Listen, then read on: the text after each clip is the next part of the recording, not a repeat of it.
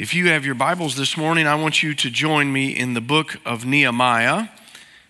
And while I give you time to figure out where that is, because we haven't probably often been in the book of Nehemiah, but it's one of the more interesting scriptures that speaks about the joy of the Lord. And I want us to talk about this morning what it means for joy being our source of strength.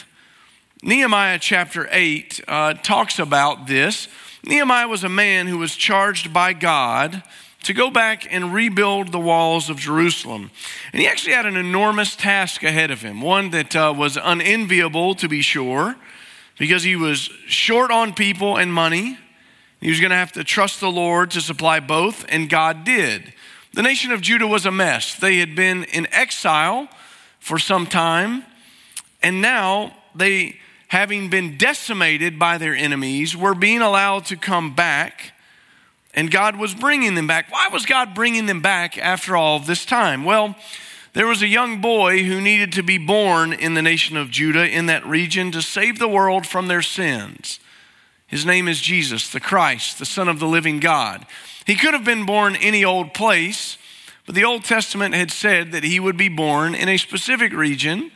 He would be the son of David, and he would save the people from their sins. See, God's plan is never shaken. God's plan for us is never shaken, even when we feel like we've been taken and knocked off course or knocked out of the place where we need to be. God's plan is never shaken. In the midst of a crummy existence, I want you to notice what Nehemiah said to a group of people. Now, chapter 8 describes this group of people hearing from some people named the Levites. They're hearing from a man named Ezra. They hear from Nehemiah, and they open the word of the Lord and they begin reading it to them.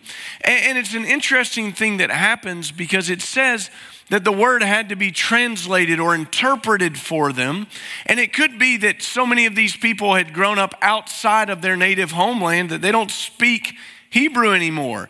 It could be that it's having to be interpreted to them, meaning that it has to be explained to them. That because they've not been living under the law of God, but they needed to hear it, they needed to understand it.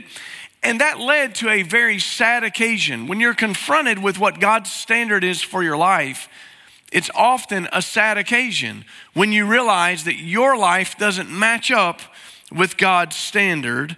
But in the midst of that, I want you to see verse 10 from Nehemiah chapter 8, verse 10. Then he said to them, "Go and eat what is rich, drink what is sweet, and send portions to those who have nothing prepared, since today is holy to our Lord. Do not grieve, because the joy of the Lord is your strength." When we talk about joy's beginnings, we have to understand that the beginning of anything that we have to do with joy actually starts outside of ourselves, doesn't it? It doesn't start, as Pastor Kirk just mentioned, because we did something. It doesn't start because we woke up this morning and decided to be happy. It doesn't start like that. It doesn't start because our circumstances are good.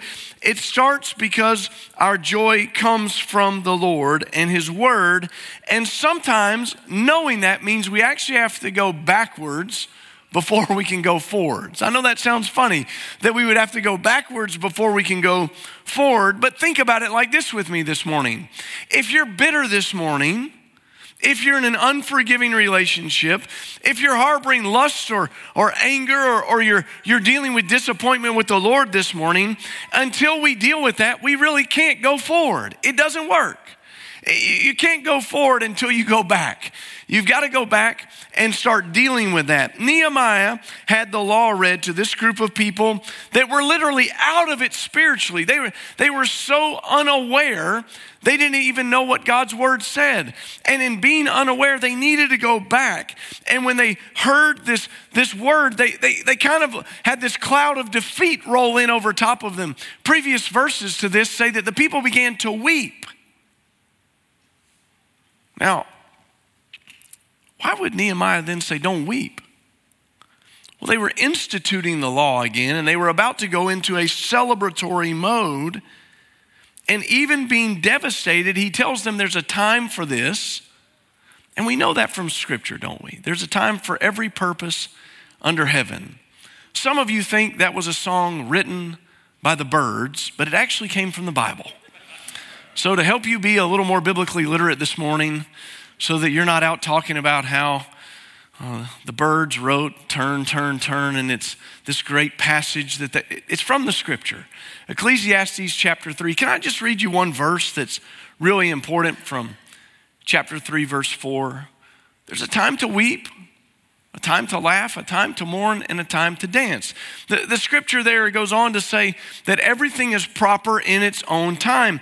And even though they had a lot to make right before the Lord, because there was a festival being declared, they were told not to spend their time in mourning, but in joy, and let the Lord be their strength. Well, why did they need the Lord's joy to be their strength? Joy's beginning made them go back, but joy's strength was going to take them somewhere. The Bible speaks a lot about joy, and it speaks a lot about strength, doesn't it? But seldom do we see them intertwined so perfectly together. In fact, as I did a little word study on this, all of our English translations translate this the exact same. The joy of the Lord will be your strength. It's all the same. In other words, they're saying that there's really no variation here for us to consider. And so it's a unique mix of these two words for us to consider.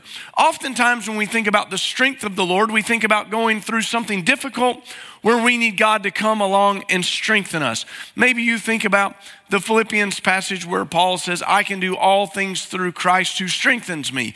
Or you think about the Lord being your rock and your refuge, a strength, a very present help in times of trouble. And all of that's good. But in this passage, it says it's our strength, but that strength comes from the Lord and it's joy. And we know that, but how often we easily forget. These folks needed the strength of joy to worship and celebrate the Lord. And we do too. Sometimes we come in and we're tired. Sometimes we come in and we're a little defeated. Sometimes we come in and it feels like there's a cloud of defeat hanging over us. We feel like the world's stacked up against us, and it's hard to come in and sing, isn't it? It's hard to come in and feel like you want to clap at the end of one of those songs and praise the Lord. But that's what the strength of joy does in our lives. As we talked about it this week in our staff meeting, there was one important thing that emerged that I thought was great for us to consider this morning, and that is that joy in the Lord is the strength. Happiness in things is awesome. It's great when your team is winning in your bracket, and it's great when you get an opportunity to go on vacation and everything's right at your house and your family's doing good and you're happy because of these things and your job's great. That is wonderful, and I hope that those things happen for you on a regular basis, but that's not the same thing as joy. Joy is something that comes from the Lord. And I don't know who coined this, but the idea that we understand joy as being an acrostic when we say Jesus, others, and then yourself, that sets the priority of joy for us. Joy's focused in the Lord, it's focused in others, and then it finds its way into our lives as well, and it transforms things. And joy is your strength, and it comes from the Lord because the joy of the Lord is our strength, the passage says. There's something amazing that takes place. It's kind of like this. I've been playing a lot of basketball with my son lately, and he's not in here, or we'd ask him this question. But if we were going to play 2-on-2, and it was him versus one of his friends, and there were two other players, and I was one of them, and the other player was Shaquille O'Neal, and Hampton got to pick, who do you think he would pick? I'd hope he would pick me, stick with the family lines, but I know him too well. I know who he'd pick. And I have no way of beating Shaquille O'Neal. We're going to get throttled unless I shoot Shaq in the leg or something. You know, I mean, that's the only way. You're going to have to take him out. Because his strength compared to mine is crazy unlimited in the basketball domain, isn't it? It's not even close. I mean, the man can almost stand flat-footed and dunk. Well, we serve a God who offers to give us that strength and then some, right? It's limitless. And he says that the joy of the Lord begins to be our strength. It's an amazing thing when that happens in a believer's life because it allows them to face whatever's in front of them and not be, oblivious to that. I think that's one of the misconceptions about the joy of the Lord is that people believe that Christians who are living like this don't understand what's really going on in the world. That's not true at all. I read the news. Do you read the news? Do you understand what's going on in the world? Do you understand that we live in a dark place? But if we act like the darkness defeats us, there's no joy in us. The joy of the Lord is what allows us to have the strength we need to overcome these things and to face these things and live in victory. Joy has a beginning, it has a strength, but it has an outcome. And I think we often struggle to think about the outcome of something being good when we're in the middle of it and it's hard. That's a discipline that we have to work through, isn't it? It's something that you have to mature into.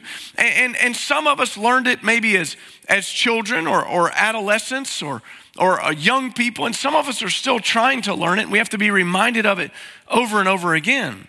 Because when we're faced with difficulties, and Nehemiah had a real difficulty on his hand. He had a group of people that he was supposed to help build the wall. He had a group of people that he was supposed to be shepherding with Ezra and the Levites and the priests. And these people had walked so far away from the Lord. I mean, they're a mess. This was not a job that anybody just signed up for and thought, well, this is going to really build my resume. It was a difficult task. And yet, we see that he had the joy of the Lord, and the outcome of it was God doing great things. Hebrews chapter 12 and verse 2 speaks about this when it tells us to keep our eyes on Jesus, the source and perfecter of our faith. For the joy that lay before him, he endured the cross, despising the shame, and sat down at the right hand of the throne of God. When you think about what this says, it says that Jesus went through a difficult thing, understanding that there was something on the other side of it that was leading him to it. It was the joy that lay before him. Sometimes we have to go through the hard things to get to the joy.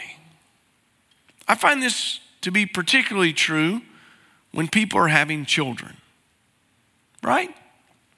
One of my favorite conversations to have is with a woman who is pregnant in the last week of her pregnancy, because she's miserable. If it's summer, she complains about her legs being swollen. If it's winter, she complains about not being able to feel her fingers and different things. It's not always the most fun experience, right? But there's a reason that people keep having babies. Because there's something on the other side of that, isn't it? And oftentimes I've had the opportunity to be with people and they'll say things like, I'm never having any more kids. I'll tell you, this has just been so hard. And then you show up at the hospital and they're holding that baby and they're just so happy. And then they start talking about they can't wait to have another kid. I mean, it's an amazing kind of elixir, isn't it, when you see that child? Because the joy that comes out of that is different than what you've gone through in the preparatory phase to get there. There's a payoff. The outcome is incredible on the other side of that. And Jesus went through so much knowing that there was a joy that was set before him. And maybe for you today, the message really is that the joy of the Lord needs to be your strength, because in the situation that you're in, it's a difficult situation. It's a hard situation. It's a situation that's outside of your choosing. It's something that just feels like the walls are pressing in on you. And the dreams that you thought were going to be fulfilled in your life are not being fulfilled in the way that you wanted them to be. That's frustrating. That's hard. It's disappointing. And it's 100% okay for us to admit that. I don't think that having the joy of the Lord as our strength means that we lie to ourselves about reality.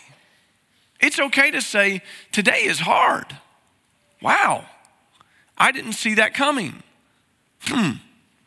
But in the midst of this, I'm going to allow the joy of the Lord to strengthen me and help me walk through these days and shape how I think about these days going forward. If the joy of the Lord is our strength, it allows us to deal with things that are hard, even when we have to go back and deal with something like anger unforgiveness or sin that's in our lives, and the Lord's convicting us of those things. But you see what happens is when you deal with that, you receive the joy of the Lord. It's a gift from God. One of the fruit of the Spirit, and evidence of the Holy Spirit's working in your life is that the joy of the Lord is there. Now, here is the challenge for some of us, okay? Some of us are naturally happy. Can we just do a quick little poll? If you're a naturally happy person, can you raise your hand so the rest of us can be envious? Praise the Lord for all of you. God bless you. Y'all are the glass is half full all the time kind of people, aren't you? It's always getting better. It's always going forward. Now the rest of us, I'm in that group. I don't mind admitting it to you. I'm not so sure that I'm a pessimist, but a realist. That's how I like to think about it. What does it mean for us to look at things and be appropriate in our joy, to allow the joy of the Lord to strengthen us? What allows us to have an overcoming strength, because it's not a strength of ourselves. We didn't manufacture it. We didn't get it. But here's something that we have to do is we have to tap into it, right? It's a reservoir of strength over here. But for us to try to do it on our own means that we're missing the joy of the Lord. For us to try to act like we can handle it is to miss this great reservoir of strength that God gives us when he says the joy of the Lord will be our strength to carry us through these days. I think a lot of times the reason that happens is because we're not looking at Jesus. We're not looking at God. We're just looking around. We lose sight of what matters. We lose sight of how we're going to shape these things in our lives and allow God to do that. And God says to us, you don't have to manufacture this strength. I've got it. The joy of the Lord will be your strength. Let the Lord's joy envelop your life. You say, I don't even know what that would look like. Start by just asking God to make you joyful. Start by just asking God to let the Holy Spirit have power in your life, that you will yield yourself to the Spirit's authority and let the joy of the Lord be present in your life, so that it doesn't matter what you're facing today. It doesn't matter what we're going to face tomorrow. It doesn't matter. We don't have to know any of that stuff. We know that the joy of the Lord is going to be our strength. I want to ask you this morning, if you would, to really think about joy's beginnings and joy's strength and the outcome of joy. The outcome of joy then is that we can face these things knowing that on the other side of it is something waiting for us. Do you remember we talked about our salvation being for so much more than just here and now? You understand that when you got saved, you got the down payment. That's what Ephesians says. The down payment of things to come. What does that mean? That means that the full payment is yet to come, isn't it? We're going to see that when our faith is made sight, when we're in heaven. So what we're experiencing now is as the song says, a foretaste, a little taste of glory divine. But we're praising the Lord this morning that God is alive. We serve the risen Savior. Jesus has taken away our sins, and we have so much to be joyful about. And if we tap into the joy of the Lord, we're going to find our strength this morning, and we need that. So my prayer for us is that we'll understand that this aspect of joy, and it's going to shape our life and our congregation in the next 3 months till we meet again for another Joy Sunday and celebrate all that God is doing, because God is always up to something, isn't he? He's always up to something. He never sleeps. He never grows tired. He never runs out of ideas. He's always up to something. Let's let his joy envelop our lives today. I want to ask you to pray with me, if you would. Would you bow your heads? And we're just going to take some time for directed prayer this morning. Could it be that your joy is being robbed by sin? And that sin just needs to be repented of, and right now you could do that and trust the Lord this morning.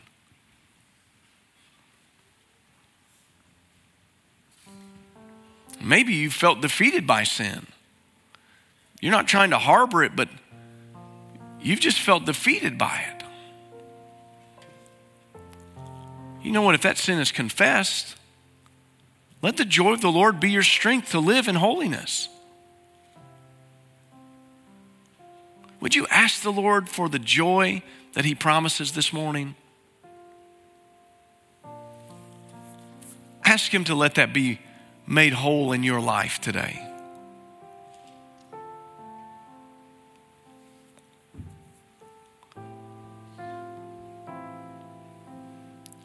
Maybe today you're facing that dark cloud and difficult circumstance. Why don't you acknowledge that before the Lord this morning? It's okay to tell him it's hard. It's okay to tell him that it's a place you'd rather not be. But then thank him for his joy that's going to strengthen you.